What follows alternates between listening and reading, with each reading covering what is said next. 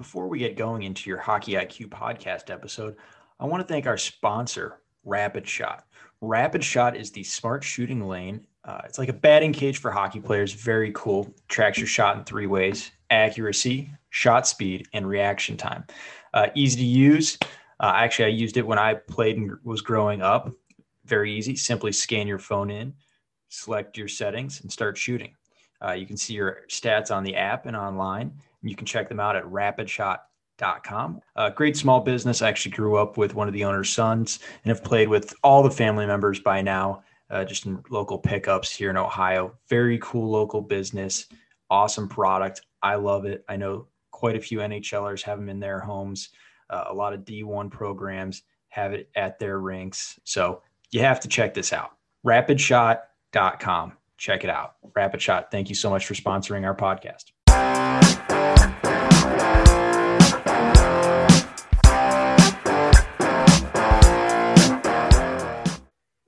On the podcast today, we bring on Cole Anderson. By day, he's a data scientist. He does software and sports at this point. So he is really into the data, and he focuses on goaltending, which I think is a fascinating topic because we're all trying to score more or we're trying to save more pucks. So we get into a lot of detail on this episode. He's got a lot of great data that he brings up and the way that we should be thinking about goaltending, evaluating goaltending, and even playing and trying to shoot and create better opportunities for goal scoring. So we really attack this from many different angles, and he's just a whirlwind of good quality information. I feel like most people aren't able to go into as much depth based on their job, but he does this not for his 9 to 5, so he really can dig into a lot of details. So really great one. We're going to talk a lot about goaltending, analytics, and how this fits into how we can play the game better. So without further ado, Cole Anderson. Welcome to the podcast, Cole Anderson. Really excited to have you on, talk some goaltending, some stats, some analytics, the whole 9 yards. It's going to be a great episode. Yeah, thanks. I'm excited. And we're just wrapped up the Stanley Cup playoffs. So, we're in summer mode. We can dive deep on all these non-game to game topics, I guess.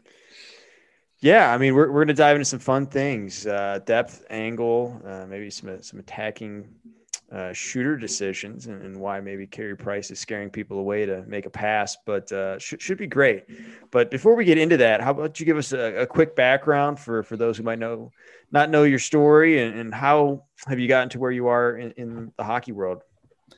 Yeah, thank you. So I came from, I had a playing background. I was a goaltender. I played Division III college hockey in Massachusetts. And after that, I was Canadian. I played in the AJHL, BCHL, came down here, stayed here, got a real job, realized, I do like my day-to-day career, but I was also kind of working in, data analytics industry and realized I kind of had these skills to be able to find the NHL data, scrape it, work off of what other people have kind of done in the analytics space. And then eventually, make my own models and that sort of thing. And so it's kind of like a parallel track to what my day career was, as a data scientist. And I was able to kind of look at questions that I was interested in with data, which it was kind of a powerful thing. So I've been kind of doing that off and on. I've done some consulting for a data vendor firm like SportLogic and been able to present, at different conferences. And yeah, it's just nice to be able to blend two things that I like, hockey and data, and just kind of play in that world. A big sandbox, I guess. Huge sandbox, but I feel like you're very important in it. I remember seeing you at the Columbus Blue Jackets Hockey Analytics Conference put on by Allison Lukin, and just absolutely astonished. I was like, oh, okay, we're talking depth and angle. We're going back to the roots, but not many people are diving into the goalie data. So this is really interesting. And before we do that, I guess we should start a little bit higher level and maybe deal with your models. So you've been doing some models and putting them out on Twitter around predicting games and comparing that to the betting market. Let's just go for it. What is important for winning a hockey game? Yeah. So I guess this is kind of two track. This is my game probability like betting track where this is you have all this data, and now you want to say, what does it matter? Like, can we predict the outcome of a hockey game? And rolling up things like percentages of expected goals, for and against, rest, that sort of thing. And basically build out all the data to kind of predict the outcome of a hockey game, which is actually very difficult. And it's a good kind of test and reminder that, a lot of what goes into a hockey game is, luck, I guess. And that's, when I say luck, I mean, there's things that we can't explain. But so the market versus the model stuff, that's just a good reminder that, I have all this data that I've scraped and built, features explaining, Tampa Bay has, generates this much offense per game, this many goals, this, expected goals, and gives up this. Andrei Vasilevskiy is very good, and they're playing on 2 days rest against Montreal Canadiens. The same thing. This is 100 features for each team. But at the end of the day, and I think this is interesting, like the market that, the betting markets also come up with a probability for the outcome of the game. And that's also, that in theory actually should be quite close to my number. So last night, for example, game 5 Stanley Cup final, I had 70% for Tampa Bay Lightning, and the betting market was about 70% as well.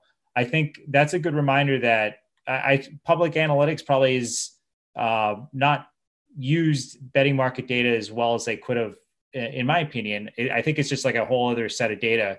You have a market, kind of generating like their predictions for the game. And so it's kind of interesting. It's almost, we could kind of go like more deep, like history, but like, it's like, I read this article a while ago about, the market economy versus like planned economies that had the supercomputers back in the 1950s. It's kind of the two different tracks, right? Like, can we optimize how to send corn out to every, like, every grocery store in the country of, whatever country you're essentially planning? Or do we have this market that just kind of adjusts everything to say, this is where the corn ends up, because you have all these like, so it's almost like two different tracks where you have this modeled data approach and then this market approach. And in theory, they should be pretty close. If you ever see a model that says, there's 50% chance of the Canadians winning, but the market is saying 70, that model is either going to make you the richest person alive or broke immediately, because it's not calibrated to the market, right?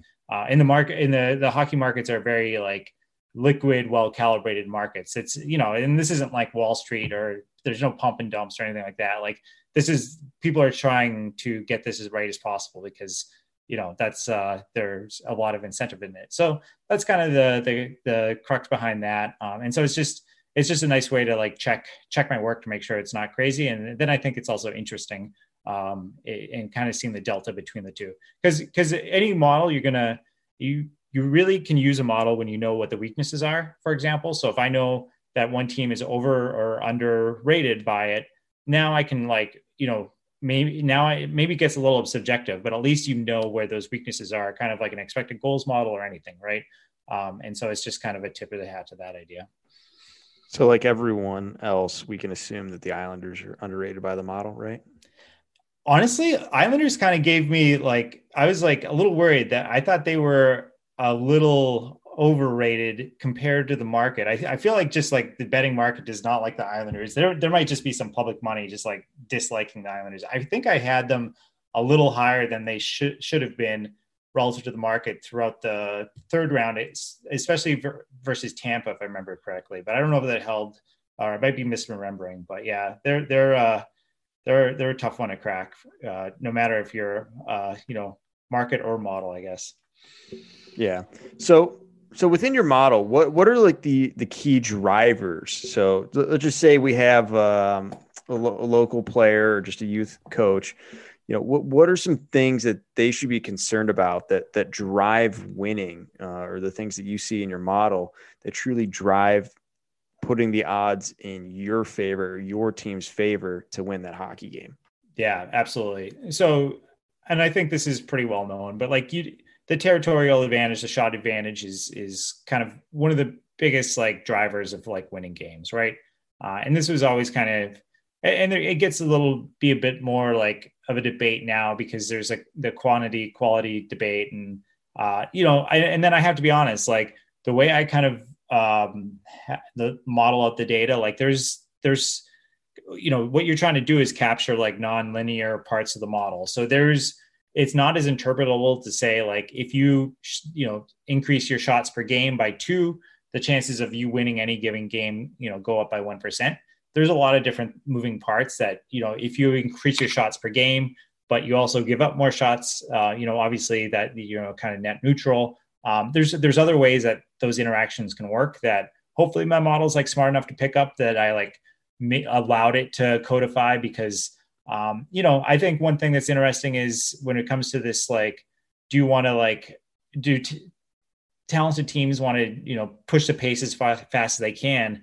And then we see Tampa, like one of the better teams of our like recent memory, like winning games 1-0 with all the talent in the world. Like, I think it's interesting that they can play both ways. I get the idea that, if you're better, more talented, you want to increase the events per game, right? And, you can win 5-4 because you're the better team and you increase sample size and all that. But there's also games where you find yourself up 1-0 and the value of a marginal goal for you isn't as much, it's not as worth as much as preventing the marginal goal for the other team. And you kind of lock it down. And, that's personnel, that's a lot of things. And, what's at the, what's right at the highest level in the world wouldn't necessarily be right for like a lower level, right, where you're trying to develop players. So those are all things to, account for. But at the same time, like the best we can do, like you want that puck, you want the shots, you want to generate good chances. I think at the end of the day, like that's my biggest takeaway from the model, but I don't also think that's like too novel, right? I think that's something we've known for a while, for sure. Yeah, I'm a big fan of soccer as well, and it kind of sounds like England going through the European Championships right now. Like they've got all this power up front with Harry Kane, Raheem Sterling, Phil Foden, etc. And their big thing is we don't allow any goals. They've gone through the entire tournament, 6 games now, not allowing 1 goal. Yeah. Clean sheets all the way through. So it's kind of interesting seeing a team that can play it both ways. It's like the old fighting days in the NHL. Like, how do you want me to beat you with my left hand or my right hand? You pick. Yep. So that's cool. What's your thoughts on quality over quantity? I feel like when we first went through this analytics, I wouldn't say revolution, but maybe evolution as we're getting different kind of data and better data. It started with quantity. We want to throw a lot of pucks at the net, and now it's kind of tilted the other way. You got teams like the Leafs that are really looking at quality.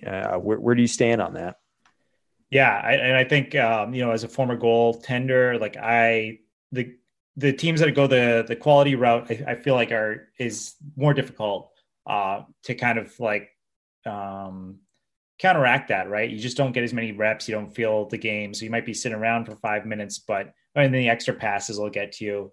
And I think that's, and so I kind of did a thing for a goaltender coach like retreat where, my greater point was that, models are kind of wrong just based on, you're modeling on past data and the environment is always changing, which is one of the things I like about the sport, right?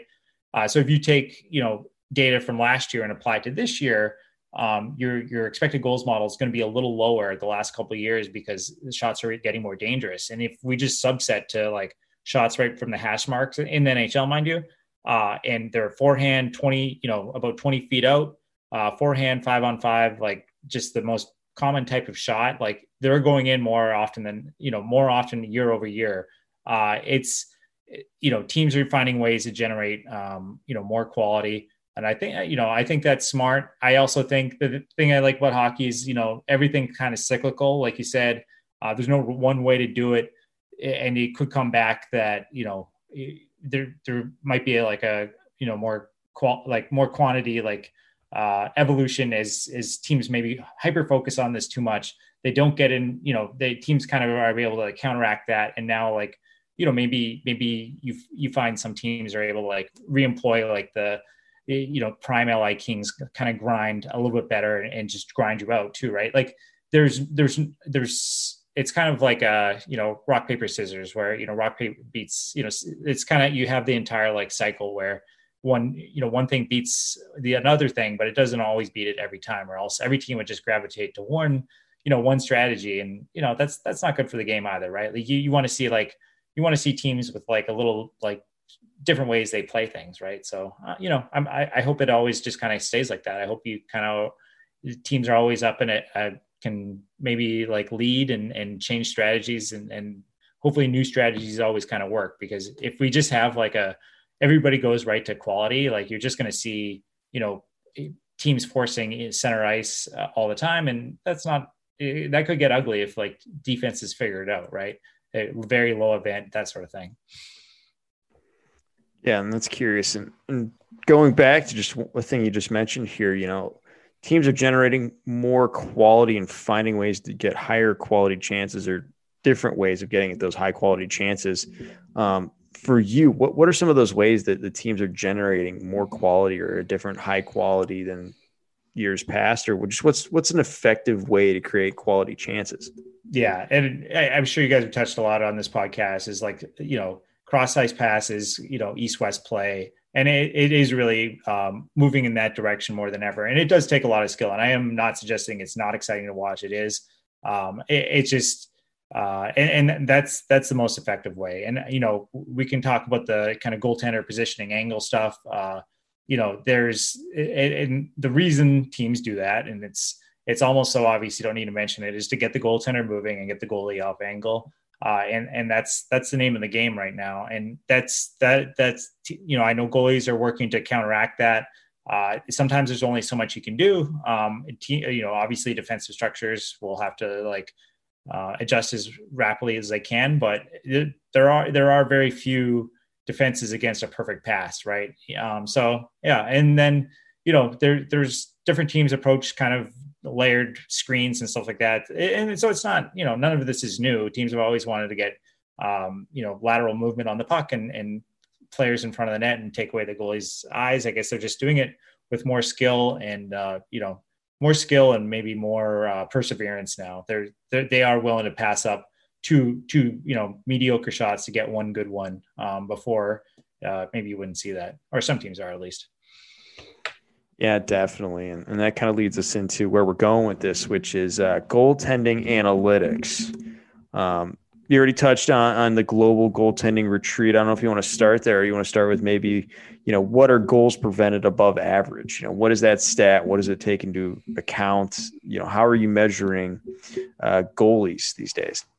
Yeah, good question. So and we can kind of tie those together. So goals prevented above average, goals saved above average. There's a couple different levels. It's like there's one that indexed to like with save percentage, right? And so you could imagine like a league where goals are scored on the average save percentage is 90%, and you put up a 91% save percentage.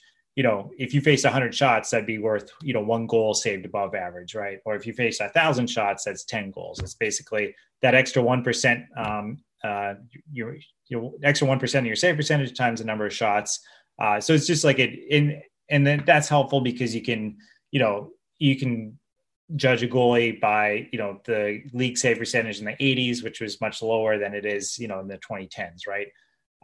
And then kind of the next level off of that is like the save percentage, or usually the expected save percentage. So basically goal saved above expected, same idea. And so, maybe your expected save percentage was a 91 and you made 91% of the saves. So, your goals saved above expected is 0, right?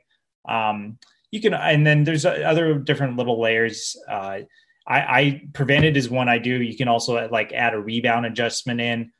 Essentially you have like an expected number of rebounds. And one thing that, I found with expected goals is like rebounds are kind of noisy and big, right? Like they're very weighty, but they're somewhat random. So if you can smooth those out, you can kind of say that if you prevent rebounds, you're also preventing goals, right? But I guess the point is that none of these are like vastly different between goalies. Like if you have a good save percentage, goals saved above expected, and you'll probably have a good like goals prevented above expected. There just might be a little like on the margins difference between certain goalies that have a tougher environment or, help themselves by preventing rebounds or that sort of thing. And so that's where some of the work I did for the Goalie Guild goalie retreat this year. Justin Goldman runs it. He's awesome. Look him up, the Goalie Guild. He has like scholarships for like, I think they had like they're voting on scholarships right now. So if you know any goalies, look that up. I think I shared it a little while ago, or look up the Goalie Guild and look for that. So this year and it's a bunch of goalie coaches. So the thing we're trying to communicate there is take the analytics, probabilistic thinking, and say, okay, why would goalies or goaltender coaches or parents care, right? That's not always like super easy, but what I talked about this year is just kind of like, puck luck, random variance. And actually one thing I looked at, or I sent out a questionnaire of asking, why do we think we don't see like year to year, like strong correlations between goaltender like results, right? So these metrics we just talked about, goal save above expected, that sort of thing. The top in year one aren't necessarily going to be the top in year two, and that's fine. And we just wanted to kind of take a pulse of why that is. And we looked, the population of goalies at the NHL level are all very good. That's one. Luck, team effects, the nature of the position is kind of a cyclical, like injuries and confidence. And then also like, I think we talked about a little bit is like, there's more ways that a goalie can affect the game than just making saves. Right. And so goals saved above expected, that's great. But like a good goaltender is going to have more impact on the game than just like making a save or not. Right. The game is about not letting in goals. It's not about actively making a save. Right. And there's a difference between those two. So I'm very curious, about when you're talking about rebounds. So there's an expected rebounds per shot. What is that number? And is it changed based on the shot location itself or the situation? Like per 100 shots, how many rebounds should be kicked out? Yeah. And it's a weaker model. Money Puck does something similar with public data, mind you. And I have a rebound model with public data. About rebounds are fairly rare, believe it or not. And the definition is about 2 seconds after a shot, another shot occurs. You can extend that to 3, but essentially that's the definition. It's about half as common as a goal. So about 3 to 4% of shots or shot attempts will occur that have a rebound associated with it. The probability of a goal, if the offensive team does get to that puck, it's about a quarter of the time it goes in. So if you do get to a rebound, it's like a mini power play on your stick for one shot, right? So they are, but the problem is when you're measuring by expected goals, and you can imagine like you're measuring a defenseman by expected goals. If they're out there for 2 rebounds, no fault of their own, or just something freaky happens, or maybe they are on the ice and their team gets 2 rebounds, that's a half a goal in expected goals right there. Maybe that takes them from a 45 expected goal to like a 65 expected goal share. Do you know what I mean? Like it adds a lot of noise at the one game level. I think over the course of the season, all that stuff evens out. But when you're in shorter periods where expected goals are kind of your metric of choice, it can add a lot of noise just because they are so like, it's about the average rebound will be about a 0.25 expected goal. They go in about a quarter of the time. So that it's good to like kind of maybe, think about that and think how you can like maybe, dampen some of that, the noise you might get from that. That's very curious. You're saying only 4% of shots really have a rebound associated with them. So that's very low. That's like 1%.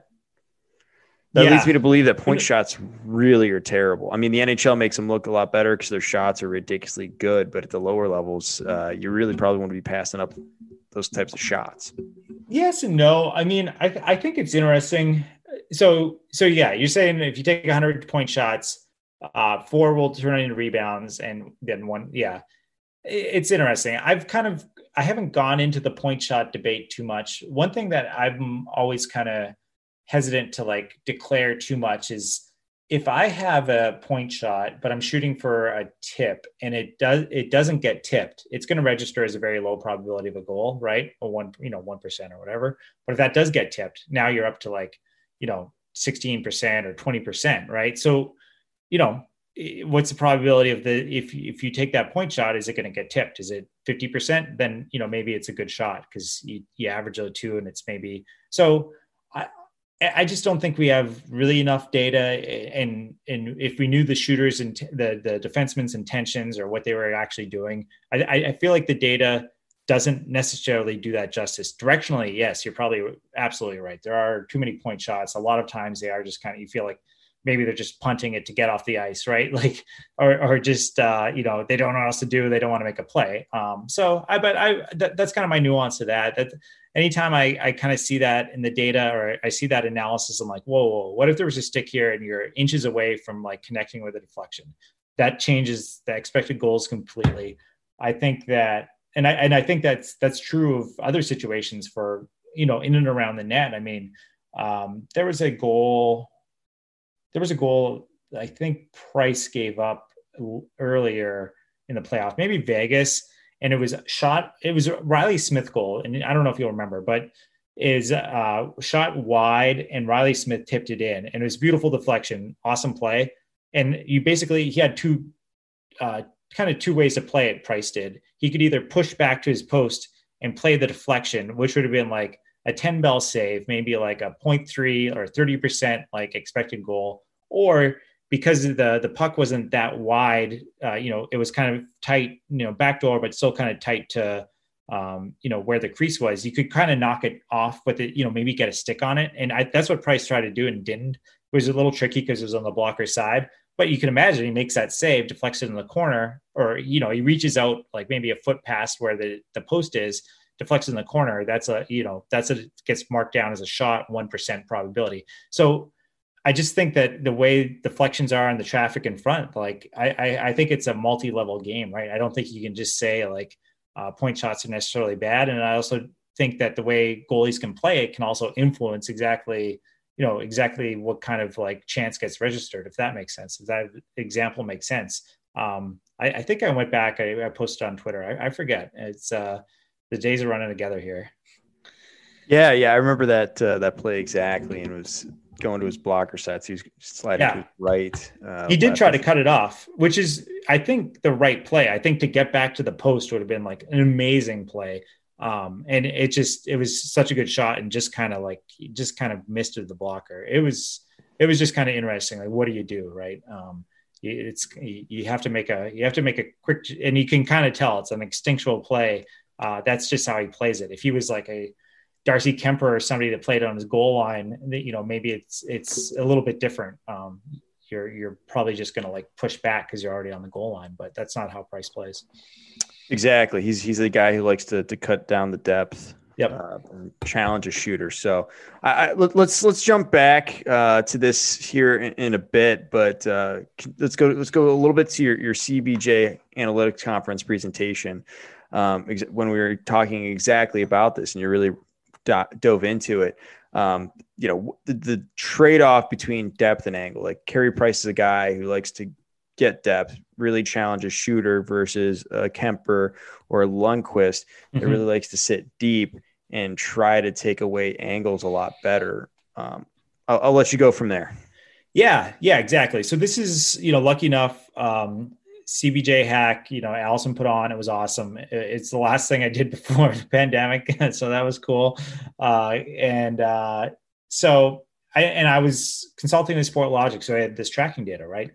And you have that's kind of the opportunity to say, we ask these questions, or there's a lot of things that, maybe, institutional knowledge about goaltending, how they played, depths and angles, and that kind of managing that trade-off. But can we start to model that with data? And that's kind of what I did for that project. And so essentially what we had is, just coordinates for all the players on the ice, including goalie, and measuring where the goalie is in relation to the puck, and invented like sport logic data. So where the goalie is in relation to the puck or the event that's happening, and the net, which thankfully doesn't move. And then just kind of measuring their strategies and how each goalie kind of has their own strategy.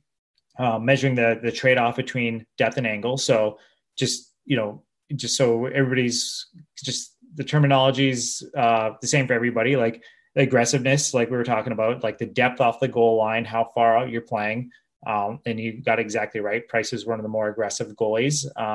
And then your Lundqvist, Kemper, Mike Smith, these guys are very conservative, play closer to the goal line. Why do you do that? Because we were talking all the East-West plays, teams trying to get goalies off their angle. And the further out you play, the tougher it is. So, if you have to go dot to dot or like one side of the ice to the other, if you're playing further off your goal line, that's a bigger push. That's a longer distance to travel if you're playing more aggressively. But why do you play more aggressively? You're bigger, you're challenging the puck, you're taking up more net as that play envelops. And we kind of see, so it's just like a cat and mouse game, right? So once we had that modeled, we were able to say, okay, let's take a look at all the attacking events.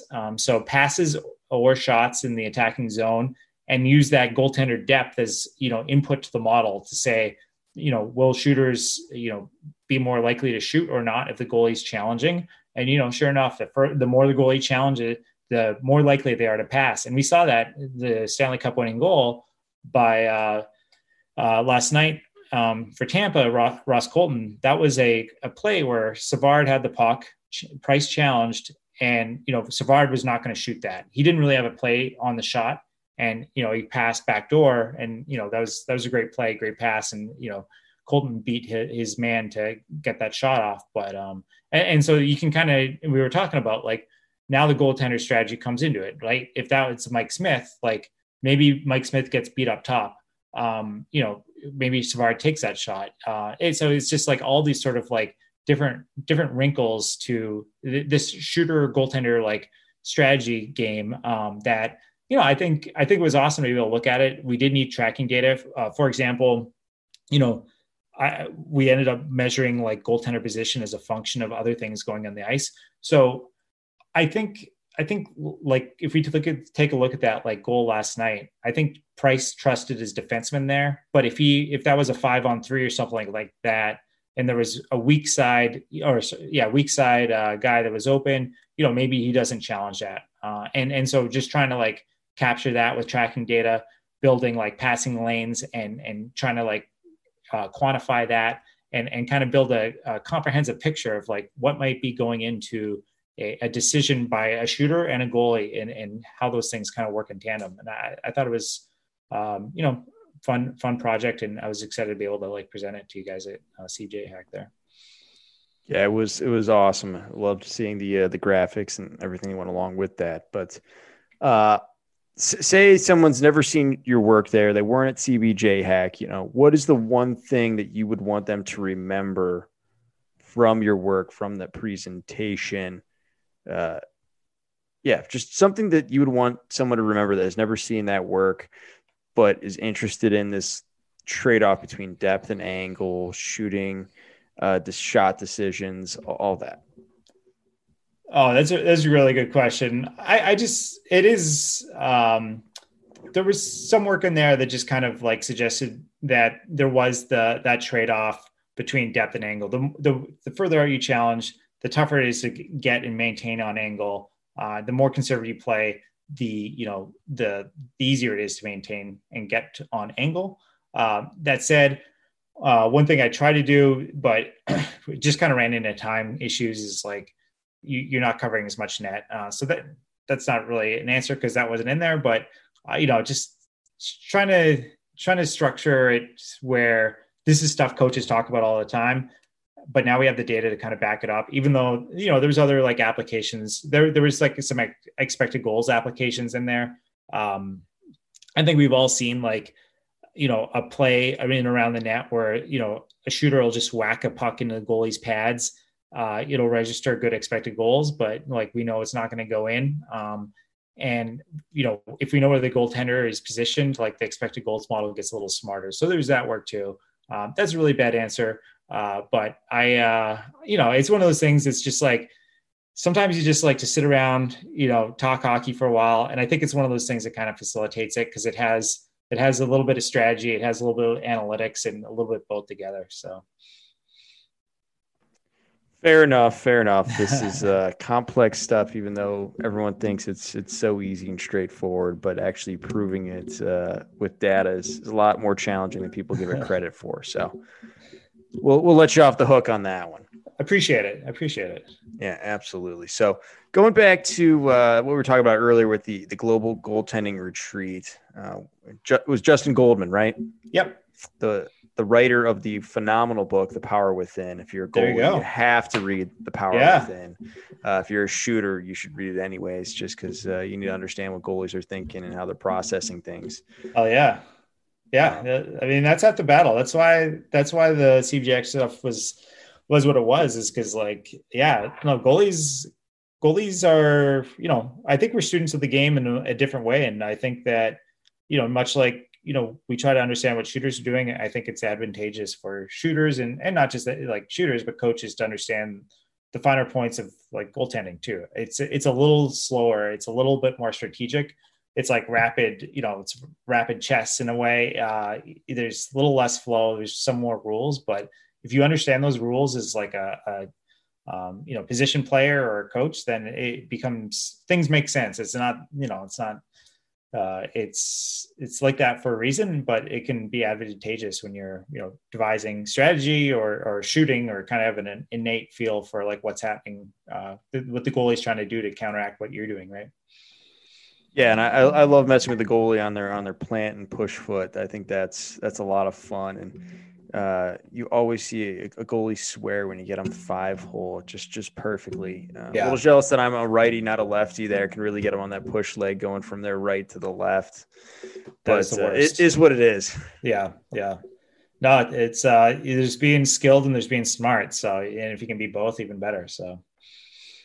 Absolutely. So we touched on this, and you had that great phrase about it's not about actively making saves, but rather preventing goals. Saves are great, but preventing goals is the real thing that we're trying to do here. So what are some ways that goalies are affecting the game beyond just making saves? And then, how can you go about quantifying that, or how have you gone about quantifying that? Yeah, let's go with the first one first, because you do kind of a rabbit hole. And I would say that, given if I was thrown in my basement, which I've been trapped in anyways, with, all this tracking data and months to work on it, I would still struggle to really come up with like a clean answer. But it's good to kind of think through it like, I would as a goalie or an athlete or, coach, where goalies impact the game more than just saves, because one, like the obvious one is rebounds. Like, are you cleaning up rebounds? Are you not like giving second chances when you don't need to? Anytime I see a puck bobbled and the puck goes back into play, even if there's not shot right after, like, your defenseman might be tired. You might get a cycle going against you, that sort of thing. It's now all of a sudden you see it, you're like, all right, this is kind of on the goalie, not much. Like, obviously there's 5 other defenders on the ice, 4 or 5 other defenders on the ice, but like, this is a way that they could have helped their team by getting a whistle. And same idea, like, transition plays, short transition plays of their defense. I think the big thing, it's a very lightning rod topic.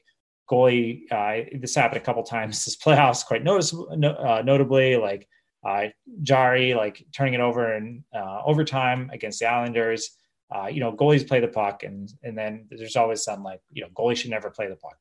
Why do they play the puck? Like, only bad things can happen, which is kind of true when, there's these big splash plays. But at the same time, there's a lot of little effective ways that you as a goalie can help like facilitate, breakouts. And so like, you should always like be able to put it on like the forehand, your defenseman's forehand. When you catch a rim, you set it nicely, like little things, that attention to detail that most people wouldn't notice, but like those things compound and add up. Right.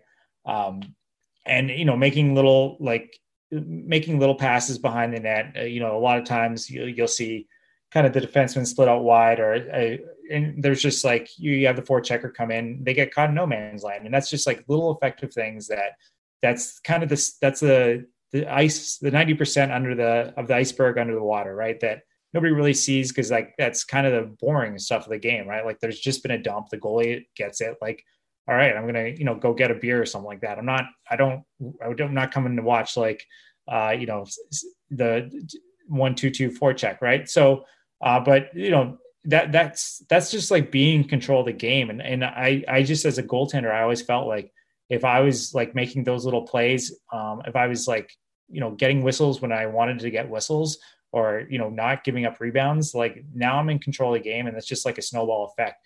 You have the other way. If every shot against is an adventure and, you're not getting whistles, you're getting tired, legs, your tired legs still out there, like that's also snowballs. Like now all of a sudden you had one shift that was 2 minutes long before, like maybe don't get scored on, but like, that stuff compounds over the game. So those are kind of, little things that, my mind goes to. How do you test it? Well, it gets a little bit more difficult. Like you don't always want to take a whistle, right? Like sometimes you have like, you want to keep like momentum going. So you want to play to your defenseman. So it becomes a goalie that's, in tune with the game. You understand the flow of the game. You understand where like how your defensemen are thinking, or how your wingers are thinking, your centermen are thinking, and you're able to like riff off of that. Like, I think that's where it needs to be. Like there's a lot of goalies that came up that are like goalie school goalies that don't understand anything about playing the game of hockey.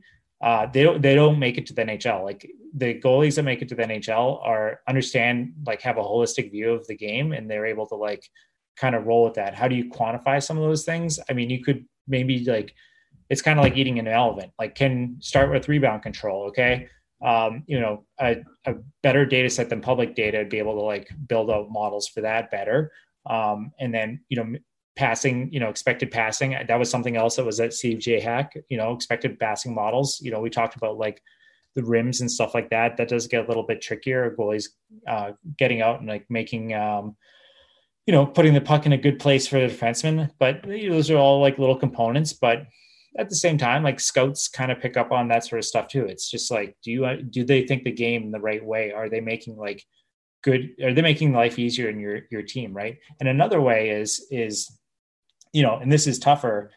I always kind of was responsible for calling out defensive zone, misreads or breaks and coverages. Right. So if somebody gets free in the upper slot, or, somebody, we want three guys high in the, three people high in the offensive zone, but we only have two, like, it's kind of on me to say, okay, we want a third man high, or we want, F3 high, or we need somebody in the slot. Like you're kind of like calling the plays back there. You're covering for your defenseman. If they don't see what you're seeing, like it's on you to call. That's tougher to quantify, but like, again, I don't want a shot like teed up from the slot, right? Like I'm not trying to boost my save percentage that way. Right. So I think it's on you to kind of like take initiative there and be part of the defensive unit, opposed to just the person that sits back there and makes saves. Right.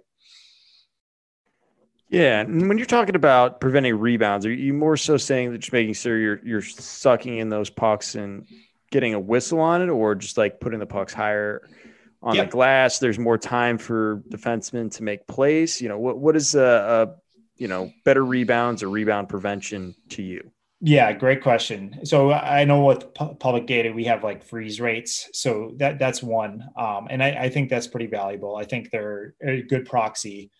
There are plays where you want to punch it out to your team. Like if you have, 3 or 4 people back, and it's an easier shot, and you're able to like punch it out with your blocker or something like that. And so they can skate into it to turn it up. Yeah, that's a great play. That's a good rebound. And, I think that some of that takes like tracking data and advanced venting data. I know like Sportlogic had, more advanced, invented data for like what time of rebounds they were.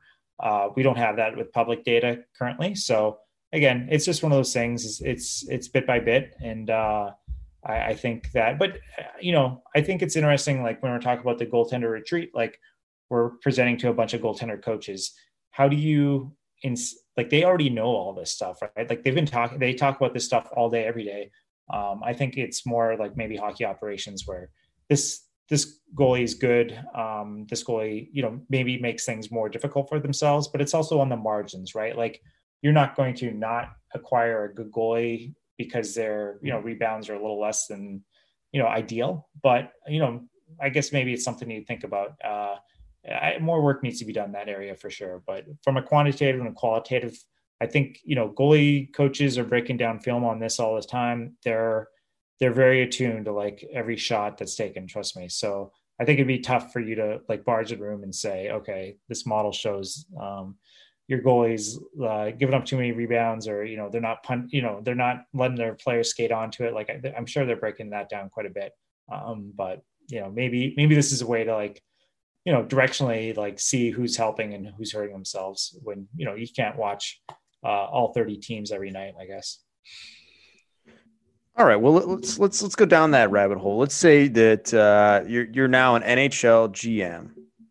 You've got this data. Say you're consulting with Sports Logic. Are you trying to draft one goalie per draft?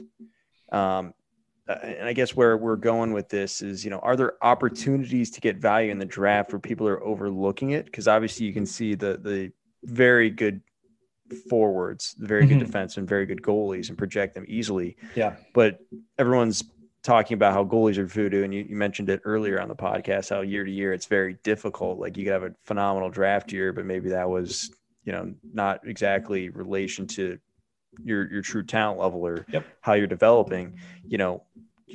How do you go about finding that value? Are there opportunities later in the draft? What are you looking at to see and put a good bet? You're a betting man. How do I put a good bet on a goaltender to turn out to be a good pro? I think that's a great question. And it probably varies based on, organizational philosophy. And one thing I do kind of back up to, you are the GM. This is your organization. How would you I was just going to say, well, pizza party every Friday. How about so there's a couple different ways. Like, when I mentioned like indexing, goals saved above average, you can also do replacement, and that actually gets you a little bit more like repeatability. I don't necessarily, I buy the notion that goaltenders are, and this is actually what I talked about the goalie guild retreat. Like, there are ways that maybe we are kind of underselling the repeatability of goaltenders. Obviously when things blow up, they really blow up. Like Carter Hart this year. Wow. Statistically profiled like he was going to be have an awesome year, young, coming off early success, and it didn't work out for him. But Hellebuyck, Vasilevsky, these guys were top of the league a couple of years in a row. I think from an organizational perspective, I think you need to identify the best talent you can at the forward and D positions and take big swings there. I also think that if, depending on your optimization choice, just to get a forward, get a forward that's playable in, the bottom half of your lineup, say, and get to 100 or 150 games, whatever that ELC number is. I think you might be doing yourself a disservice if you see somebody that you think can be like an organizational game changer. Like Vasilevsky was drafted in the first round, and I the money puck or money ball would have suggested, one, don't draft this guy. Try to get somebody that, maybe can fill out like a third line role. But we kind of go back to the betting idea. Like, yes, it's a little bit riskier for a goaltender, but when you hit, if you hit, like, you hit big, right? And so, it'll be interesting to see where, like, Nashville is in a couple of years after taking goalie high. And there's the young Swede this year. I also think that when we do like data analysis, and, this is where I would probably need to like dive into the data myself, because I haven't done it and I'm just kind of talking off, going off the top of my head here. But like, it's no secret that a lot of teams have not developed are not invested in goaltender development throughout like the history that like the NHL. So when you do any like, analysis of like past draft trends, you have to view it in the context of how like teams have operated, which for a lot of them, like, yes, they might have picked a goalie high, and yes, they may have flamed out. By the way, I don't think it's like anything worse in the recent years. It's not worse than other positions. I think that there was some big failures in like the early 2000s from like DiPietro and whatnot, but I also don't think that they got enough support. And so as we kind of see teams get smarter of handling goalies and have goaltender departments, I think that kind of inputs to like the inputs from like draft to, NHL career are changing as well. So I don't know if those connections that, the Ricky DiPietro draft onwards, I don't know if that's as relevant anymore. It might be. And I know that there's only 32 starters in the league at any given year.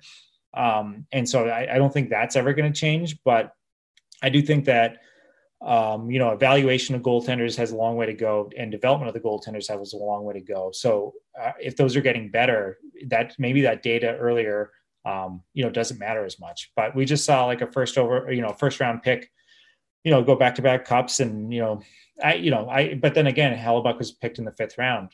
That was one of those cases where he was a late bloomer, and you can still be a late bloomer as a goaltender.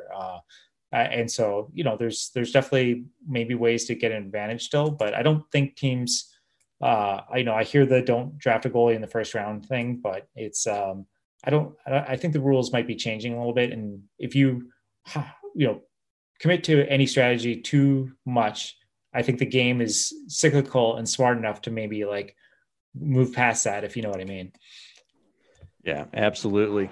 And, appreciate your time here. So we'll wind this down a little bit, but just piggybacking off that, a team does invest in their goaltending development. How should they develop their goalies well? Yeah, well, that's a whole other podcast, and frankly, probably something I'm not an expert in at all. I think when I think of there's so many great goaltender coaches out there, and there are more resources being invested. I think there's a balance between getting game time, making sure that health is a big concern with like wear and tear on hips, and managing those minutes, and almost like I'm not a huge baseball fan, but well enough to know like how the pitchers are maybe being treated a little bit differently than they were 20 years ago. I think so. Kind of coming together of like that technical development, understanding the game, like kind of like that, like hockey IQ, and making sure that like the physiological, like there's not any, like there's some teams that like their practices are, you hit a certain number of butterflies or RVH, like post integration plays, you're done, right? Like teams are getting smarter about that sort of thing. So hopefully, the goalie that kind of falls apart at, age, 32, hopefully we're moving past that, because teams have been managing like, managing hips and knees better in their younger years. So that's certainly a great question. And it's one that we'll know more with more, more focus on that area coming in the coming years. All right. Wonderful. Last question for me. So slightly back to the depth versus angle trade-off. You're building out your ideal goaltending pair. So you got to say a 1A, 1B type situation. Do you want something kind of like Vegas, where you've got Flower and Leonard that are kind of playing it differently with the depth versus angle, or you just say, I want the best, most athletic goalies, I don't care how they get it done? Or is there almost an advantage because you can choose, do we want a goalie that's going to come out and challenge against the XYZ team versus maybe, okay, I want you to stay deeper because we're playing the Capitals and Ovechkin's over there on the one time and you need to make sure you at least give yourself a chance? Yeah, that's a great question. And I don't know, because I think you have, for all the considerations of your opponent. So maybe you end up in a 7-game series with Washington or somebody that kind of which is funny because Washington attacked Fleury pretty good for his kind of aggressiveness in the 2018 Stanley Cup Finals, and Fleury's actually kind of changed his little game a little bit. I don't know. I think because you only play each team like a couple times a year, and then the playoffs obviously get paired up, but like I think there's also consideration for your like own defensive structure. And it would be you at least have some sort of understanding between goalies how they're going to play it for the defenseman. So I don't know if that's easier if each goalie is the same, or so I would love to talk to like Petrolangelo or some of those Vegas D, like how do they kind of interpret it, right? Because and Fleury has calmed down a little bit, but you kind of have one wild man and then the other pretty conservative there. So I do think that's actually a very interesting question. As a manager, I think you do like to have some sort of, if I was putting a team together, I would actually appreciate having like contrasting styles for the reasons you mentioned, but maybe my coach and defense course kind of thinks different. So that's a great question. Awesome. Well, thank you for coming on. I appreciate that. I'll give you 2 minutes to plug anything you want to talk about, whether it be professionally, something maybe we didn't talk about or touch on here, just ways to find you. Yeah. Well, you can find me on Twitter, Ice Cold Data. And then Range Hockey is something I'm getting started this year. It's basically just for like all like betting related stuff. I think I've kind of mentioned a couple times, like at these like coaches conferences and they're like, I'm like, oh yeah, I'm doing like betting things. They look at me like forehead. So I think I'm like separation of church and state. So if you, whatever you find interesting, feel free to, reach out, follow along. And then, like we talked about, like, if you have a curiosity for the position, or it's good to develop a curiosity for the position. I think goaltending is probably more interesting than a lot of people in hockey give it credit for. And same if you're a goalie and you're listening to this too, like, I think that there's so much value in learning kind of, defensive structure and, offensive, tactics and that sort of thing. So, cause I do kind of, it is one of the things we don't talk about enough is just kind of like that, game of cat and mouse between the goalie and shooter and the opposing team. And it's kind of where my eye always gravitates towards. So, just kind of reach out and learn a little something about the person that you're facing or having to face, and it'll pay dividends and be interesting for sure. Absolutely. Make sure to find the ways to score on your goaltending buddies 5-hole. Really get them going. They love it. That's my favorite part. You get a goalie going and then they can't stop swearing or they can't stop freaking out and they get in their own heads. And I have no idea what that's like. I've never sworn or gotten upset getting scored on. So I feel bad. For those people, but they do exist, I hear. Fair enough. Well, thanks again, Cole, for coming on. This was a wonderful episode. I know I learned a few things and I know our listeners are going to take a bunch away. So thanks again for coming on. Thanks, Greg. Thanks for having me. All right. Take care. Bye. Well, I hope you enjoyed that episode.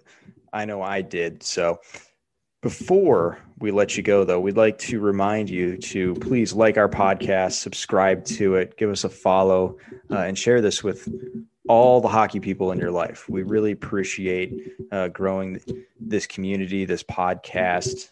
Remember, we also have a newsletter, the Hockey IQ newsletter as well. Really excited to continue to grow this. So please help us grow this further by liking, subscribing, following, and sharing with everyone. So appreciate you all. Take care.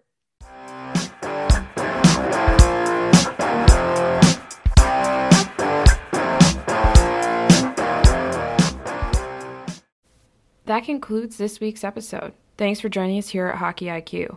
If you haven't already, take a quick moment to hit that subscribe button, give us a thumbs up, and drop a review. If you want to be a great teammate, even recommend us to a friend. You can follow us at Hockey's Arsenal on Twitter and Instagram.